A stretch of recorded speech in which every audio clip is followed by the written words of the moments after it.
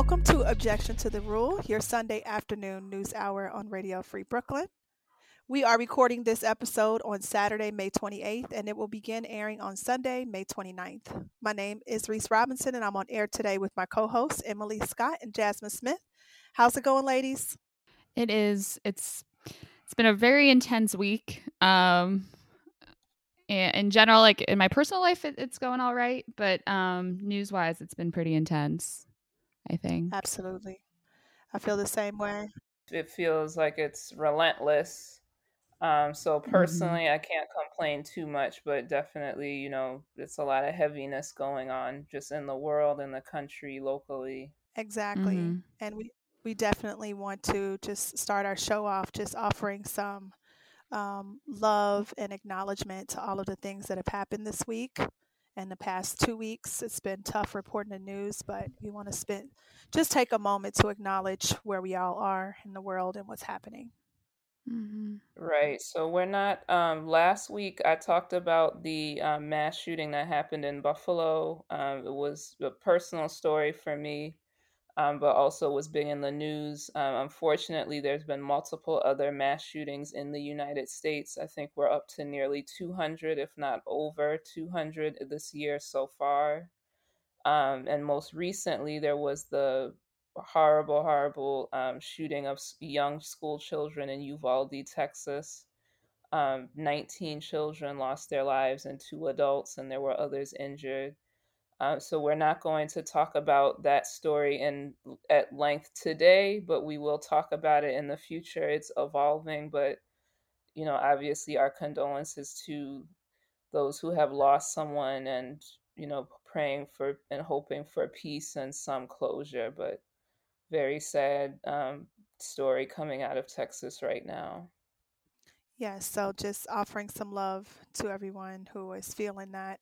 Doesn't matter where you are, pain is pain. So we also have a special edition, a couple of stories, and our music today on the show will be dedicated to Asian American and Pacific Islander Month. We wanted to acknowledge the stories as well as the artists of that community and show them some love. So we're going to go ahead and kick off today's. Oh, let me tell you a little bit what we're going to talk about today. Let's start there. So for our local news segment, we will be talking about the skyrocketing rent in New York City. Our national news segment is about some of the challenges that the Asian American and Pacific Islander community faces when accessing and receiving mental health services. Our world news story will be about the criticism of Canada's new medical assistance and dying law. And for good news today, we'll have a background on the origins of Asian American Pacific Islander Month. So we're going to go ahead and kick off today's episode with our local news segment. Emily, you're up. Alrighty. This story comes from a May 24th New York Times article by Mihir Zaveri and Dana Rubenstein titled, "Eric Adams Faces Pressure on New York's Housing Crisis as Rents Rise. We've got to get it right," the mayor says, but the city council and advocates want him to push more and spend more to address the dire shortage of affordable housing. The article explains, quote, "Shortly after becoming mayor of New York City, Eric Adams said he would roll out a comprehensive housing plan within a couple of weeks to tackle the rising housing costs and homelessness that have made the city an emblem of a growing national crisis. But 4 months later, Mr. Adams has yet to make good on promises he made during his campaign and has dialed back at least one, prompting criticism over how strong a priority he has placed on a top issue for many New Yorkers. The details of the plan are still being worked on ahead of an expected release next month. It will arrive as rising rents and the end of pandemic-era safety nets are building pressure on the new administration to aggressively address a seemingly intractable set of problems that Mr. Adams inherited and that have an enormous impact on the city's economy and social fabric. I do think what we're seeing with rising rents now, it was really unimaginable just a couple of years ago," said Rachel Fee, executive director of the New York Housing Conference, a nonprofit group who was listed as a contributor for a housing committee on Mr. Adams' transition team. "It has to be a top issue for the mayor. I do think City Hall has to address it with more urgency. Members of the City Council, which is negotiating the budget with the mayor, have also called for more spending on building and preserving affordable housing, after Mr. Adams proposed only a modest increase over the previous administration's spending for the next several years in his capital budget plan. At a rally on the steps of City Hall last week, Pierina Sanchez, the chair of the City Council's Housing Committee, said New York City needs to treat the affordable housing crisis, like the number one problem. The mayor has, quote, the mayor has defended his pace even as a staffing shortage in the Department of Housing Preservation and Development has hobbled the city's ability to move ahead with affordable housing projects. I know it feels like I have been the mayor for 5 years, but I've been here for 5 months, Mr. Adams said at a news conference last Friday. I've inherited a broken city with broken systems. We can either put a Band-Aid on top of these broken systems or go to the core and fix them. But he added, there's no rush to doing this. We've got to get it right. In New York City, roughly 1/3 of renters are severely rent burdened, meaning they spend more than 50% of their income on rent, according to a survey of the city's housing stock issued last week. More than 48,000 people slept in New York City shelters each night in March, according to the Coalition for the Homeless, with the number of single adults in shelters increasing steadily over the last several years. The pandemic accentuated many of these problems as tens of thousands of people struggled to afford rent or mortgage payments and sought government assistance. Many places across the nation are grappling with housing affordability, and there's a growing recognition that a root cause is the shortage of available homes. This week, President Biden announced a new plan to address the housing crisis that would incentivize reforming zoning laws to allow for more density, among other provisions. The city's affordability crisis has been underscored more than once in recent weeks. A report released this month by the brokerage firm Douglas Elliman showed that rents in some parts of the city are continuing to surge. In Manhattan, for example, the median effective rent in April 2022 was $3,870, more than 38% higher than a year before and the highest level ever recorded. The survey of the city's housing stock underscored a long-standing trend of dwindling affordability. Between 2017 and 2021, New York City lost almost 100,000 units that had rented for less than $1,500 per month, while it added 107,000 units that rent for at least $2,300 per month. A panel effectively controlled by the mayor recently voted to back some of the biggest rent increases in nearly a decade for rent-stabilized homes, where more than 2 million people live, many who are lower income.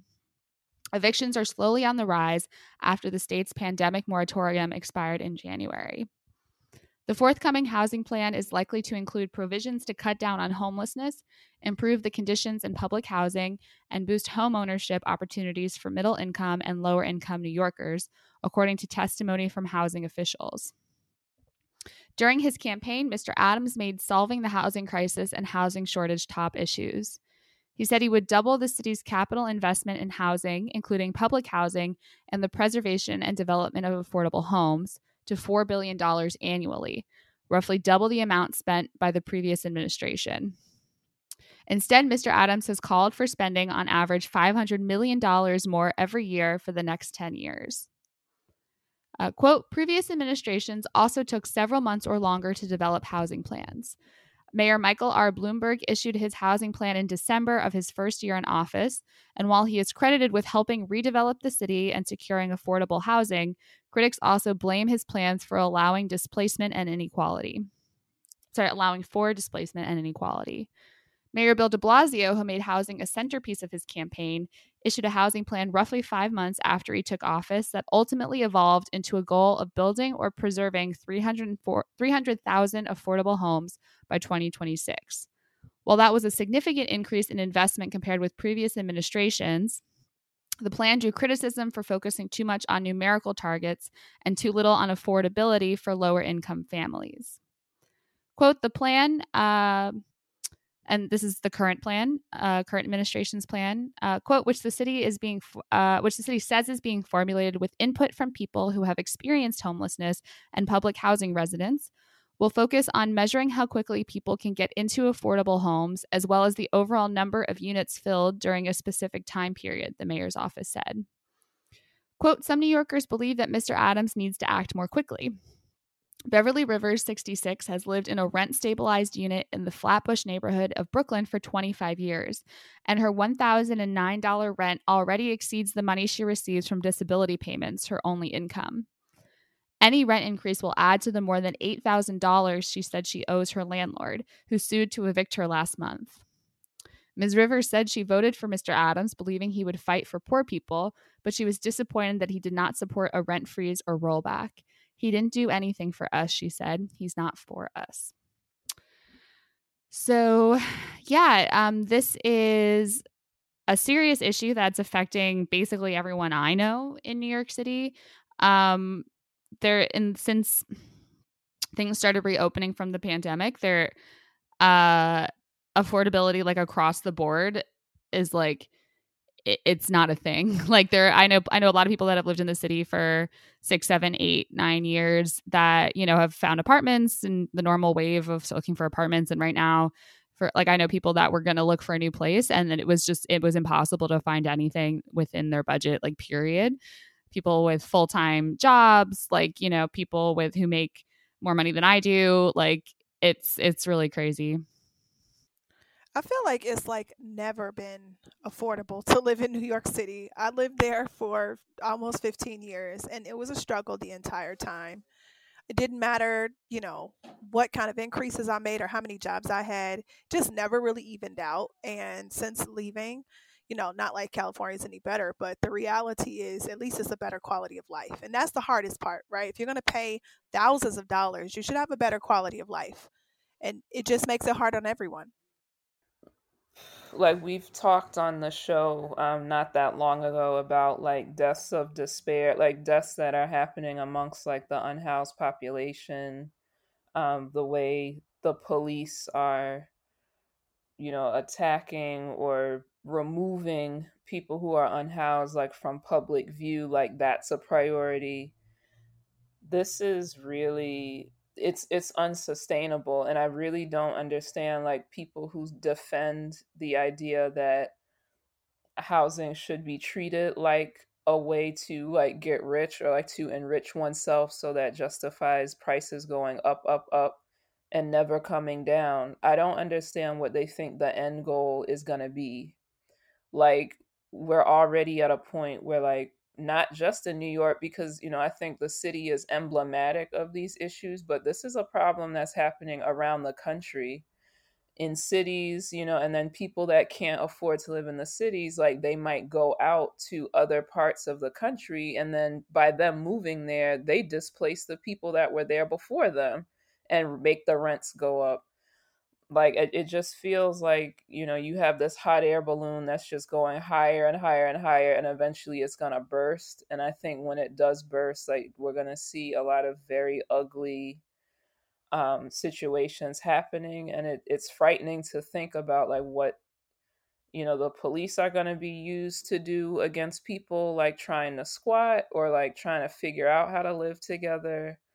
um I've seen examples of like laws being passed in other states, like criminalizing like raising tents. Like if you're in a tent outside, like that's illegal in some parts of the countries now. I've seen laws being passed where like you can't cohabitate with others if you're not a part of the same immediate family. You know, it's like just criminalizing what people have to do to survive in this climate where like your housing costs are going up but your wages aren't keeping pace, like other protections are not keeping pace. It's scary to consider like where this is all heading. Yeah, that's that one law you mentioned about cohabitating with people that aren't relatives, that I know specifically that I think it might just be Denver, but maybe the whole state of Colorado, because I had friends out there, and I hadn't heard about that before, and it is mind blowing that people would try and regulate something like that, you know, like, and I think they use some archaic. I may be conflating things, but I think they're using like archaic, like, oh, brothel laws or whatever. You know, like obviously this must be a house of ill repute if people are living together, some bullshit like that. Just super archaic and discriminatory. And what it was for me, what I think also really stood out in the article was the one person quoted at the very end, Ms. Rivers, who is on disability and still can't afford a rent stabilized apartment. Like I feel like that needs to be some sort of like, who's in charge of deciding how much people get on disability, and if they're also in like a unit, that's also regulated by the government. I feel like there needs to be some sort of communication between that, right? Like, you should be able to afford a government regulated apartment if you are on government assistance, right? And like, because what else is that there for? There's always been, these horror stories of the way you're treated, oftentimes by your landlord, being dependent on how much you pay. Like sometimes even within the same building, like some units getting necessary updates to things that you need to live comfortably. It's like if you're on disability or you have like a rent stabilized unit, like you don't get your things fixed in a timely manner. But like a yuppie that moved into, a unit that has a jacked up rent, they do get that type of attention.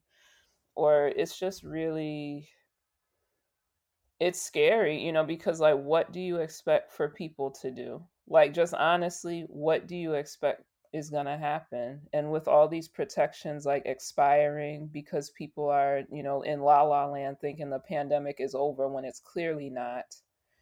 It's a very eerie, creepy feeling. And I don't know if you've been in the city, Emily, recently, or if you were just in Jersey when you came, but some people I know had been talking about like they're not sure if homelessness has gotten worse or if it's just they don't remember how bad it was because they haven't been out as much. I would definitely say that it's gotten a lot worse because like when you have people barely hanging on, like that are on disability, that don't make that much money or whatever, and these rents are like astronomical, you have like that bottom rung of people is just going to get cycled out into like what, the shelter system, the street. People that, maybe your mom or your grandmother or whoever was like making sure you had a roof over your head because maybe you can't work or like something is going on where like you need to be somewhat dependent on a different person. When that person's apartment isn't available anymore, they're pushed out. What happens to that other individual? They might end up on the street, to then be brutalized or whatever. Like it's just I really wish more people would open their eyes to like how much of this is like a crushing cycle and how much like brutality is being normalized against people that are just trying to survive. Like it's not normal. And like you said, if people are struggling and they got quote unquote good jobs, I've known people, they're like multiple levels above me in the hierarchy at work, and they've, I'm thinking they're making tons of money and they have like more than one roommate. Like, if that's how they're living, Yeah. Yeah. how do you think people are living that are making like below minimum wage or whatever, or they're not making any wage? Cause like the disabled woman you mentioned in the story, like it's not sustainable long term. And I think it's important to acknowledge, the woman that you spoke about in the story, because, there comes a time in everybody's life where you get older. And if your assets are not, if you never had an opportunity to really have assets the way you need to sustain for that part of your life, which is probably 70 to 80% of people, um, then what? Right. That you can't afford your medicines, you can't afford any help. I have family members right now that are in dire need of an aid. And it's like, well, every time somebody comes to my house, I'm going to have to pay. If that's not a part of some sort of, government plan, then what is going to happen for those people? And that, that is the situation that a lot of people face. And unfortunately, homelessness for children is also on the rise in New York City and all over the country, and obviously for the same reasons we're talking about in the story. So this is a huge problem. The people who are being penalized for having multiple people living at their homes, I just think that's absurd. Housing is a human right, and something needs to be done about this. Absolutely. All right. Well, Amen to that. yeah, man, it's crazy out here. Okay, let's take a breath. We're going to take our first music break today. The track is called The Difference, and it's by Toro y Moi and Flume. We'll be right back.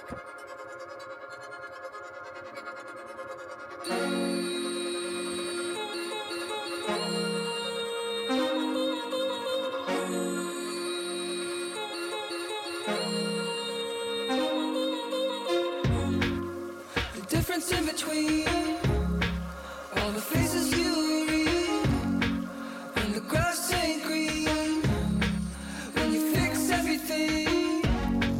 I don't know about you, but I gotta get it out, and I don't know how soon. But if we die, I wanna bring the whole thing.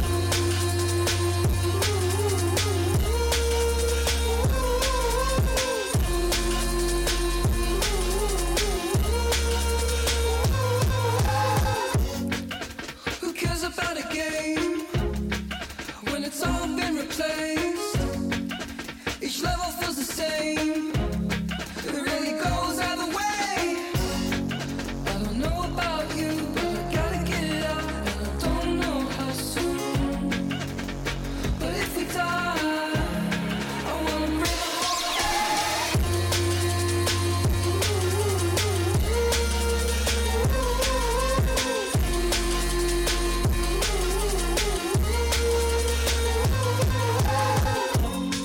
It's another world that I gotta get a grip of and hold on to. Just another world that I gotta get a grip of and hold on. It's another world that I gotta get a grip of and hold on to. It's another world that I gotta get a grip of and hold on to.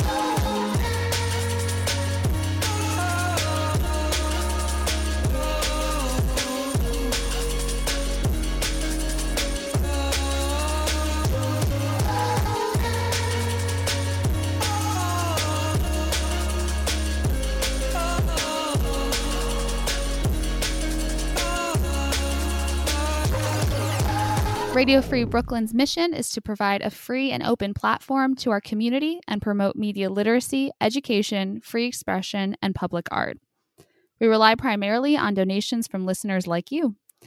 Every dollar helps us stay on the air and allows us to continue our work in the community. We are a 501c3 nonprofit organization, so all contributions are tax deductible. Please support with a monthly pledge or a one-time donation at radiofreebrooklyn.org/donate. Welcome back to Objection to the Rule on Radio Free Brooklyn. And for our national news story, this comes from usnews.com. The author of this article, her name is Laura Williamson, and the article is a part of American Heart Association News. All right, it's from Wednesday, May 25th. Since the start of COVID-19 pandemic, FBI data shows that people of Asian descent increasingly have been targets of racially motivated attacks. Hate crimes have spilled over to affect the community in dramatic ways. People feel scapegoated and blamed for the pandemic, said Dr. Howard Kyung-Gu Choi, the Harvey V. Feinberg Professor of the Practice of Public Health Leadership at Harvard University, T.H. Chan School of Public Health in Boston. That has fueled a rise in anxiety and depression in a population that is already one of the least likely to access much-needed mental health services, according to the nonprofit Mental Health America.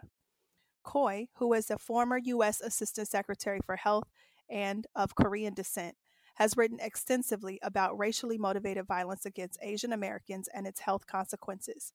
A recent article he co-wrote in the journal Health Affairs cites national polls from 2020 and 2021 in which more than a third of Asian adults in the U.S. said their mental health worsened during the pandemic, with 58% saying reports of violence against other Asian people affected their mental health.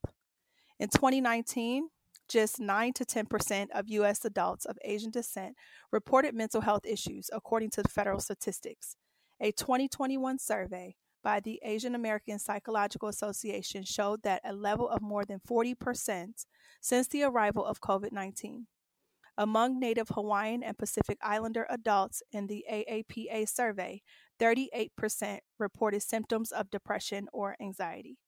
But according to the Department of Health and Human Services Office of Minority Health, Asian Americans are 60% less likely, and Native Hawaiians and Pacific Islanders 3 times less likely to receive mental health services than their white peers. When they do seek help, according to the AAPA, they face challenges. 62% of Asian Americans and 41% of Native Hawaiians and Pacific Islanders diagnosed with mental health conditions said they needed assistance accessing care. The effects of not getting that help go beyond the psychological, potentially causing long lasting harm to their hearts. Research published in January in the Journal of BMJ Open linked living in areas with high levels of hate crimes to a greater risk for heart disease risk factors such as high blood pressure, diabetes, and obesity. Studies also show a strong association between anxiety and depression and a higher risk for heart disease. Structural inequalities are among the reasons people of Asian, Native Hawaiian, and Pacific Islander background may not get the help they need. Research, for example, is limited by minimal funding. Just 0.17% of the National Institutes of Health research budget is committed to studying health effects on Asian American, Native Hawaiian, and Pacific Islander adults. Then there is the problem of aggregation of data under such a broad umbrella. This population is extremely heterogeneous, covering about 100 languages and 50 ethnicities, said Coy. The term Asian American is about as useful as the term European American. According to the U.S. Census Bureau, roughly 24 million people of Asian descent lived in the United States in 2020, with roots in more than 20 countries in the East and Southeast Asia and the Indian subcontinent. With an additional 1.6 million Native Hawaiian and Pacific Islanders, AANHPI individuals make up about 7% of the U.S. population. One reason people of Asian American communities are less likely to use mental health services stems from how they determine when a problem rises to the level of needing professional assistance, said David Takuchi, an associate dean for faculty excellence and professor at the University of Washington in Seattle. Takuchi has been researching how Asian American adults address mental issues and how the pandemic has impacted their need for services. If it's more an emotional problem and not a physical illness, they may see it as something they can work through unless it interferes with functioning of daily life, he said. Stigma also plays a role, Ko said. People may feel pressure to live up to a model minority stereotype and experience some sense of shame and stigma when they are not able to do so, he said. Stoicism may also be a factor of some who only seek help when symptoms are severe. But stigma doesn't affect only the individual, Takuchi said. In his research, which is not yet published, he found Asian American adults were concerned about embarrassing their family if they sought mental health services. If family members consented, he said, they are more likely to see a specialist. People in Asian American communities may also face language barriers and lack confidence in their ability to navigate the U.S. healthcare system. We have a system that is hard to navigate for anybody, said Ko, and they may not feel the clinicians who are assigned to them are sensitive to their issues. When they do not get help, it's more likely to be throughout the community service agencies, such as local and national nonprofit organizations or university-based counseling and referral services, than through private providers, Takuchi said. Over the past decade, those agencies have stepped up efforts to spread information about their services, but the pandemic has stretched resources thin. Asians Do Therapy is an initiative that grew out of the need for more culturally relevant approaches to mental health services. The website highlights the therapy experiences of Asian American celebrities and others and offers tips on how to find an appropriate therapist, questions to ask to make sure it's a good fit, and advice on how to find free or reduced fee services. The Asian Mental Health Collective provides a national directory of Asian American therapists and a list of related resources such as human services and mental health agencies that can provide support. Takuchi said that agencies offer help, but people just may not know about their existence. There have been a lot of informal campaigns, but it still remains a major issue. So that's pretty much the article. I thought that it made a really valid point, especially talking about the demographics of that community and how diverse they are, putting them under one umbrella and saying that, you know, just kind of classifying this community as one group really hurts any studies that can be done as well as the services that are being offered, because everybody's experience is not the same. So that's one thing. I also think that the idea that it's hard to navigate the healthcare system, that's really a big point too, because that's hard for anyone. So I can only imagine with all of the stigma and maybe language barriers and even access to care for lack of insurance or where they are in the community, it could really be damaging to people who need a lot of help. Yeah, that was some really interesting points to Reese. Those are some of the things that stood out to me too. I mean, a lot of those like census, like which group do you fit in, right? Like of like really, really broad categories, like is really like Yeah. antiquated and outdated in general, right? Because there's so many sub like ethnic groups within like, 5 choices, like, how many different types of Yeah. people and groups there are in the world, right? And like, like for example, like me, like I'm white, but also I'm Ashkenazi Jewish, and that actually like puts me in a higher risk for a lot of health issues, right? So it's like, and a lot of times there isn't a place to check that off, right? Like, so that's just an example in like my personal life, how it's like, and those groupings are just not adequate. And then the mental health thing too, I think was really interesting because it's like, it's a reminder, I'm a big fan of therapy. I think everyone could use therapy. It just depends on how much, right? Once a year, once a week, it varies on Yeah, how much you need it. exactly. And what kind you need too. Yep. And I think, and it's interesting to hear you say that because I think it's a good reminder that, I mean, there's a lot of barriers to mental health access, and some of them are external affordability, access from that point of view. And sometimes it is like the community, what's the word, like bias, or it's like culturally unaccepted in that sense. And it's a good reminder that conversations about how important it is, as well as tips on access, because not every therapist is going to be right for you. But there's so many people that are so far from even trying to see a therapist. It's just it's an important conversation though to have. Yeah, I would like to third the sentiment that them breaking down like the issues with some of the acronyms we use or the labels that we use, that it facilitates a lot of erasure, because a lot of times, like especially if you're trying to talk about like averages or like measuring quote unquote success among different groups, it's like the way that you group people can completely change what those numbers look like. Like if you have a particular group of people from a specific country that are like largely allowed to immigrate to the states legally, only if they meet certain very high criteria of like education or money. But then you lump them in with a different ethnic group of people that overwhelmingly comes to this country like and has a more blue collar working class or lower class refugee status.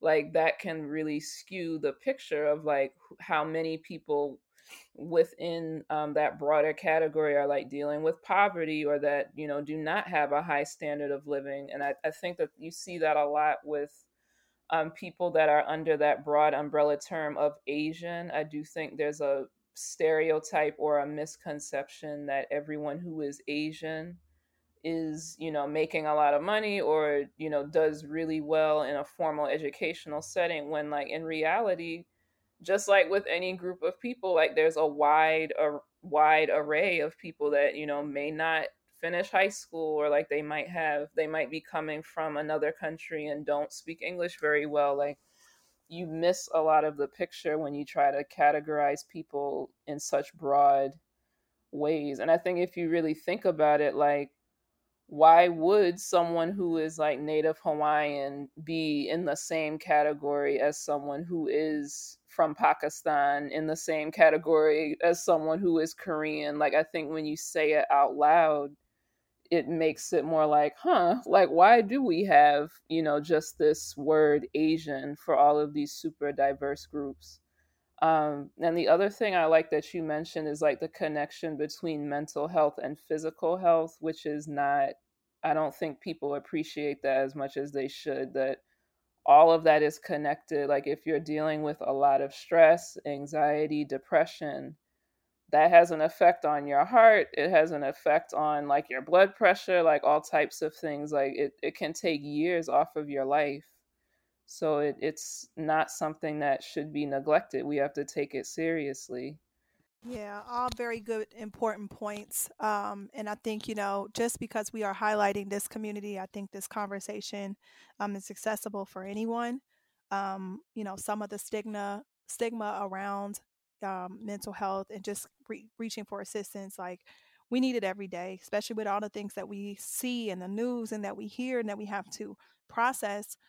It affects all of us. And I just want to, just offer some love. I'm a lover out here, but the reality is, like, if you need help, it is available. It doesn't have to be so formal. It could be just simply just speaking to someone who may be a little different than you, or offering an ear to someone who looks like they need it.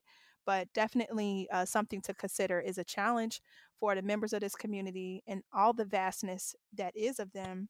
I think also a lot of times these issues get a little bit looked over because if they're not port cities, those communities may not have such a strong presence as they do in the port cities, and people in the middle of America, or cities where there's not an abundance, or a Chinatown or a Koreatown, or a space that can be identified.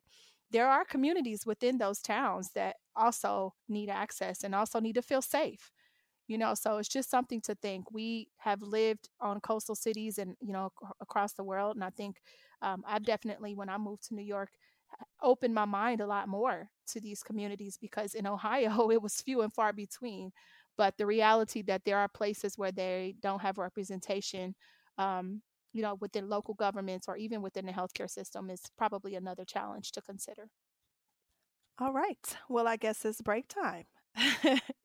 The next track is called Nobody, and it's by an artist called Mitski. We'll be right back.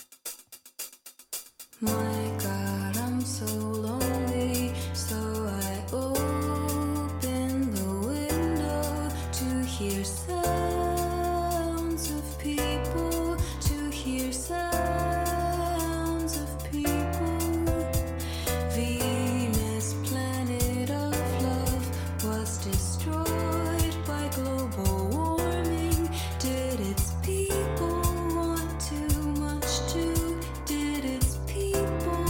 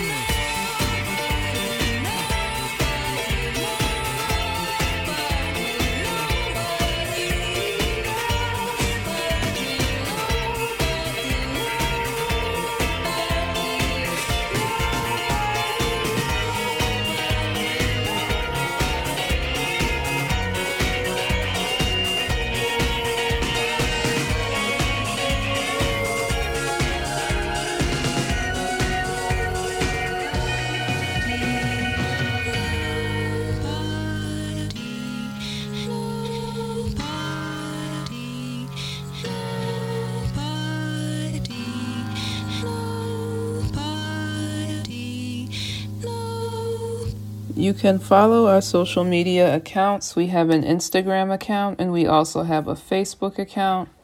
Our Facebook page can be found at facebook.com/Objection Radio Free BK.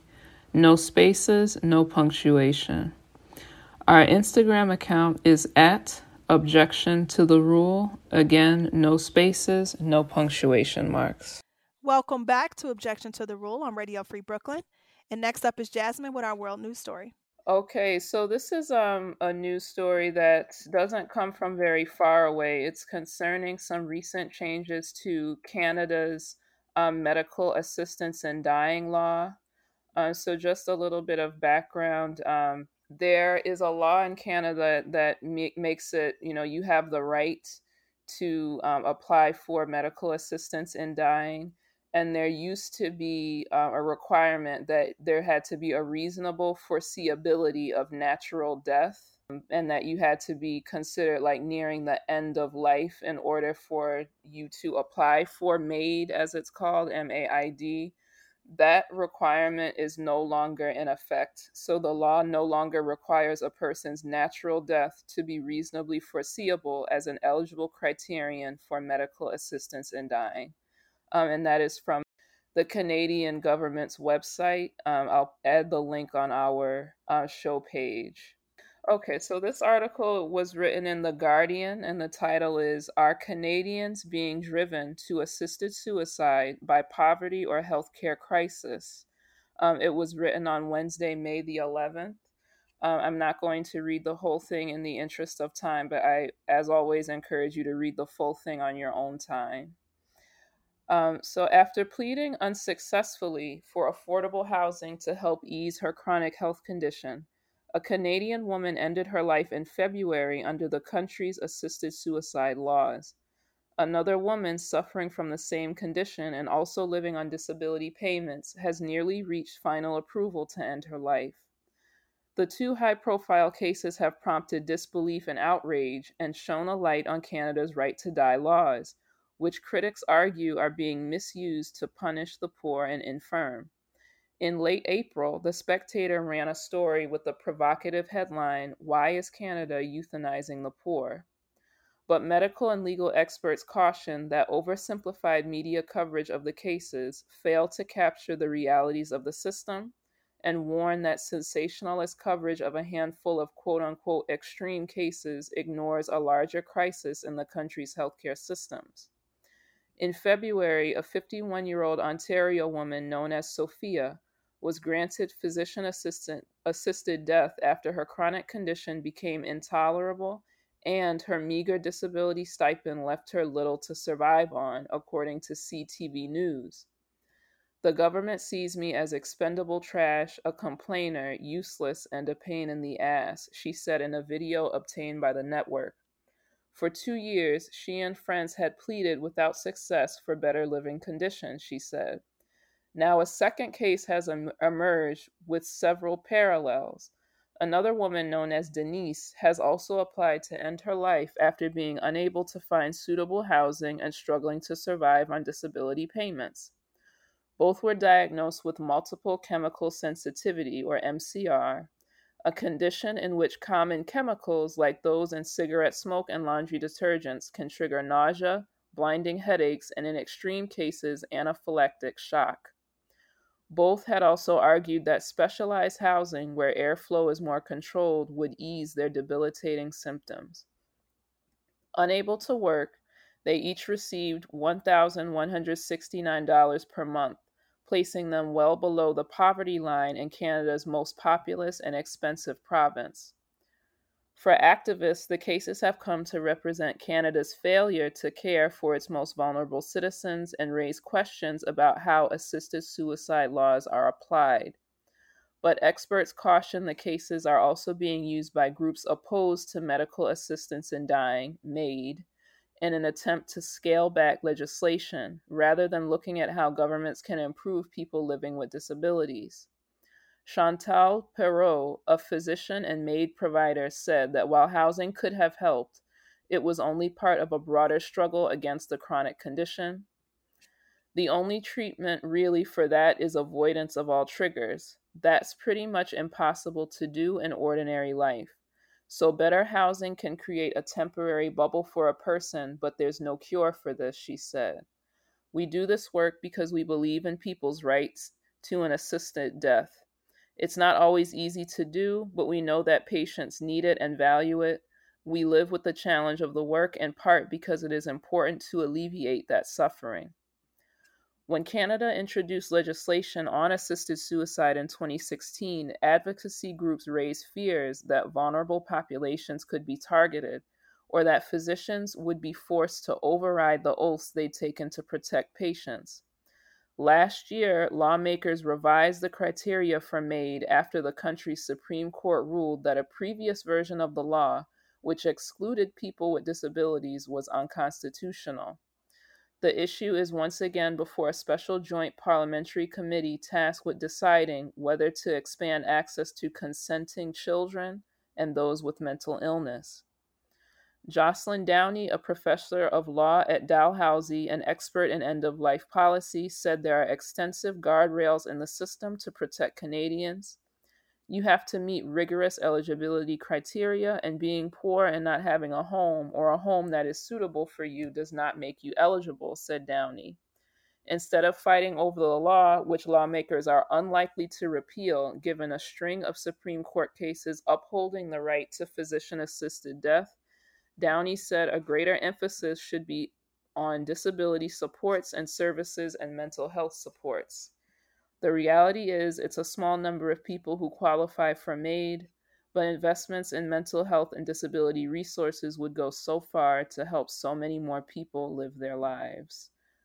So, as of right now, a mental illness is not considered a reason, but it's possible that will be changed by March of 2023. Wow, that's a really interesting article. Thank you, Jasmine. I really don't know how to take that. It was loaded. Emily, what you got? I'm still processing. Yeah, no, super, super interesting. I am more familiar with, like, in the US, like, I think it's still, suicide might still be illegal in and of itself, I think, in certain places. I'm not 100% sure of that. But, like, you know, like, to jump from that to a government that's currently, you know, going to have a committee come together to decide if, like, children can be allowed to apply. Like, Yeah. wow. Like, it's a lot to process. Yeah. I think, even though this isn't something that's new news, because this has existed for a while in Canada, I think that sometimes as US citizens, like, our healthcare system is so screwed up and everything. I think it's easy, or people often look at Canada as like some kind of a utopia. But if you scratch the surface a little bit, there's a lot of things that to me like scream like ableism, eugenicist ideas, like you can't go to Canada to live from another country, like if they consider you to be too much of a potential burden because you're disabled or have certain illnesses. It's like the expansion of it is what's particularly creepy, because it's one thing to be like in a hospice situation where someone is like, the requirement is that like this is someone that is actively dying and they're in a lot of pain. And then once you remove that, it's like that's open to so much like pressure or coercion, or just like if you deny people the things that they would need in order to feel like they're able to live a decent life, then yeah, eventually they're going to feel like their life isn't worth living. Like, but is that really a free choice, or did you push them into that situation? Yeah, that's wild. Yeah, we all get pushed into situations here and everywhere that are beyond our control, to say the least. Yeah, and I don't really, especially now that they're opening it to potentially kids, like you said, Emily, people that might have a mental illness. So someone might just be in a state of crisis, or like they're just not in their right mind, like in that moment, or they just need access to medicine or something. But you can see very Right. quickly, and I think we've had situations in the States, especially with COVID, and like people being pushed to sign like DNRs, like do not resuscitate orders based on their age or their disability or whatever. Like, not everyone in healthcare is like super compassionate or necessarily puts equal value on all of their patients. Like, I could very easily see, someone else essentially deciding that they don't think it's worth it to help you get better. And then, you have these laws on the books, like what's going to be there for you to prevent that. So it's scary for sure. And I know on Twitter, just anecdotally, I've been seeing a lot of like stories popping up of Canadians like feeling personally afraid or feeling like they go into the hospital and like they find out that there's doctors there that are very much in support of this, and it makes them afraid to go. It's scary to think about like where this is headed. Wow, definitely a good story. Thank you so much for that, Jasmine. Emily, can you give us the good news? Yeah. So for the final segment this week, the team wanted to highlight, or for the show in general, we wanted to highlight that it's the end of Asian Pacific American Heritage Month, as we've been talking about on the show. So for this final segment, I'm going to present some information about the background of the month as a celebration. And it comes from a May 2nd NPR article by Rena Torchinsky titled "The Story Behind Asian Pacific American Heritage and Why It's Celebrated in May." The article explains, quote, "May marks Asian Pacific American Heritage Month, which celebrates the histories of Americans hailing from across the Asian continent and from the Pacific islands of Melanesia, Micronesia, and Polynesia. This year's theme, selected by the Federal Asian Pacific American Council, is Advancing Leaders Through Collaboration, which builds on a leadership advancement theme series that began last year. Cynthia Choi, co-executive director of Chinese for Affirmative Action and co-founder of Stop AAPI Hate, says the month is a time to speak out, share stories, and debunk myths about Asian communities, she said. But it's not the only time to celebrate Asian culture or diversity. Our history is also filled with incredible stories of resilience, of persistence, of determination to fight for our basic rights, Choi told NPR. This is a celebration of our history, of our culture, and all the different ways in which our community has really demonstrated that we're not only here to stay, we are part of this fabric, a part of this country. Quote, the legislation to annually designate May as Asian Pacific American Heritage Month referenced two key dates, May 7th and May 10th. May 7th, 1843, marks the arrival of the first Japanese immigrants to the United States, and May 10th, 1869, or Golden Spike Day, recognizes the completion of the first transcontinental railroad in the U.S., which had significant contributions from Chinese workers. The railroad stretched from the West Coast to the East Coast, and 15,000 to 20,000 Chinese immigrants were a major part of its construction, according to History.com. Initially, construction superintendent James Strobridge deemed the immigrants unfit for the job, but the railroad needed workers and many white people weren't interested. Conditions were brutal in the Sierra Nevada, and Chinese workers weren't receiving the same pay as their white counterparts, according to the Chinese Railroad Workers in North America project. Unlike white workers, Chinese workers had to pay for their own food and had to work longer hours, according to the project. The railroad was fundamental to the development of the American West, according to History.com. It cut travel time across the U.S. from months to less than a week. Quote, the Federal Asian Pacific American Council, a nonprofit that supports the interests of Asian Americans, Native Hawaiians, and Pacific Islanders in the federal and D.C. governments, selected the theme, which I mentioned earlier, Advancing Leaders Through Collaboration.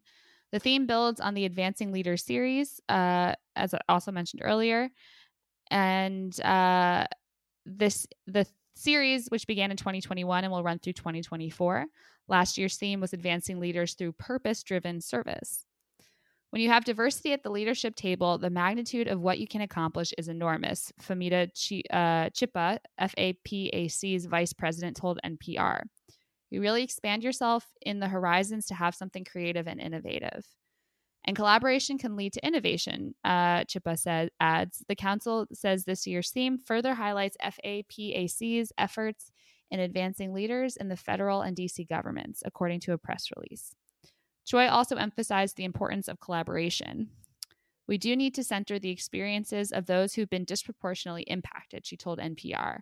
And when government not only listens, but implements the recommendations of communities who are closest to those who are being impacted right now, you get better results. And that is a little background about Asian Pacific American Heritage Month. Thank you.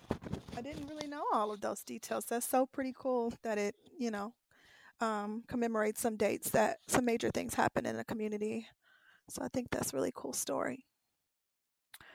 Alrighty, guys, we did it. We made it to the end of another episode of Objection to the Rule. Thank you so much for listening. You can catch all of our older episodes on radiofreebrooklyn.org or on the Radio Free Brooklyn app or on Spotify. Keep listening for more independent Brooklyn media. Our final track for this episode is Borders, and it's by MIA. We will see y'all next week. Bye. Bye. Have a good week. Bye. Freedom, item, meet 'em. Where's your read 'em? This one needs a brand new read 'em. Weed and the key. Weed and the key into life. Let's beat 'em. Weed 'em, smartphones, don't beat 'em.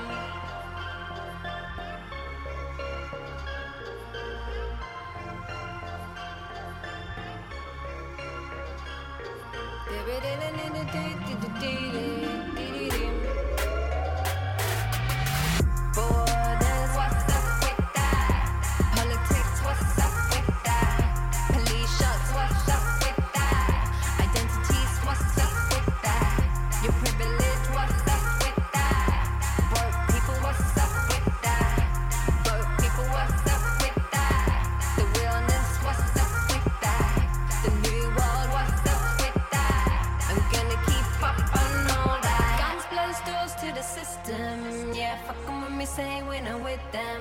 We're solid and we don't need to kick them. This is no south, east and western. Yeah, guns blows doors to the system. Yeah, fuck 'em when we say we're not with them. We're solid and we don't need to kick them. This is no south, east and western. Queen, what's up with that? Killing it, what's up with that? Slaying it, what's up with that? You goals, what's up with that? Being Bay, what's up with that? Making money, what's up with that? Breaking internet, what's up with that?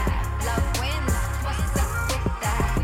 Living it, what's up with that? Being real, what's up with that? Guns close doors to the system.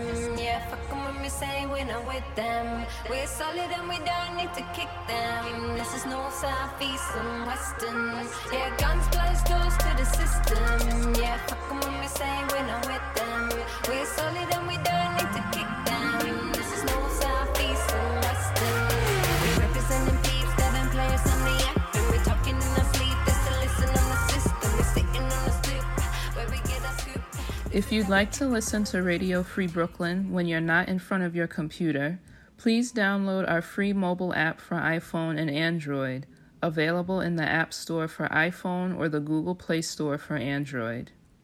Also, please be sure to subscribe to our monthly newsletter for the latest news about new programming and upcoming Radio Free Brooklyn events.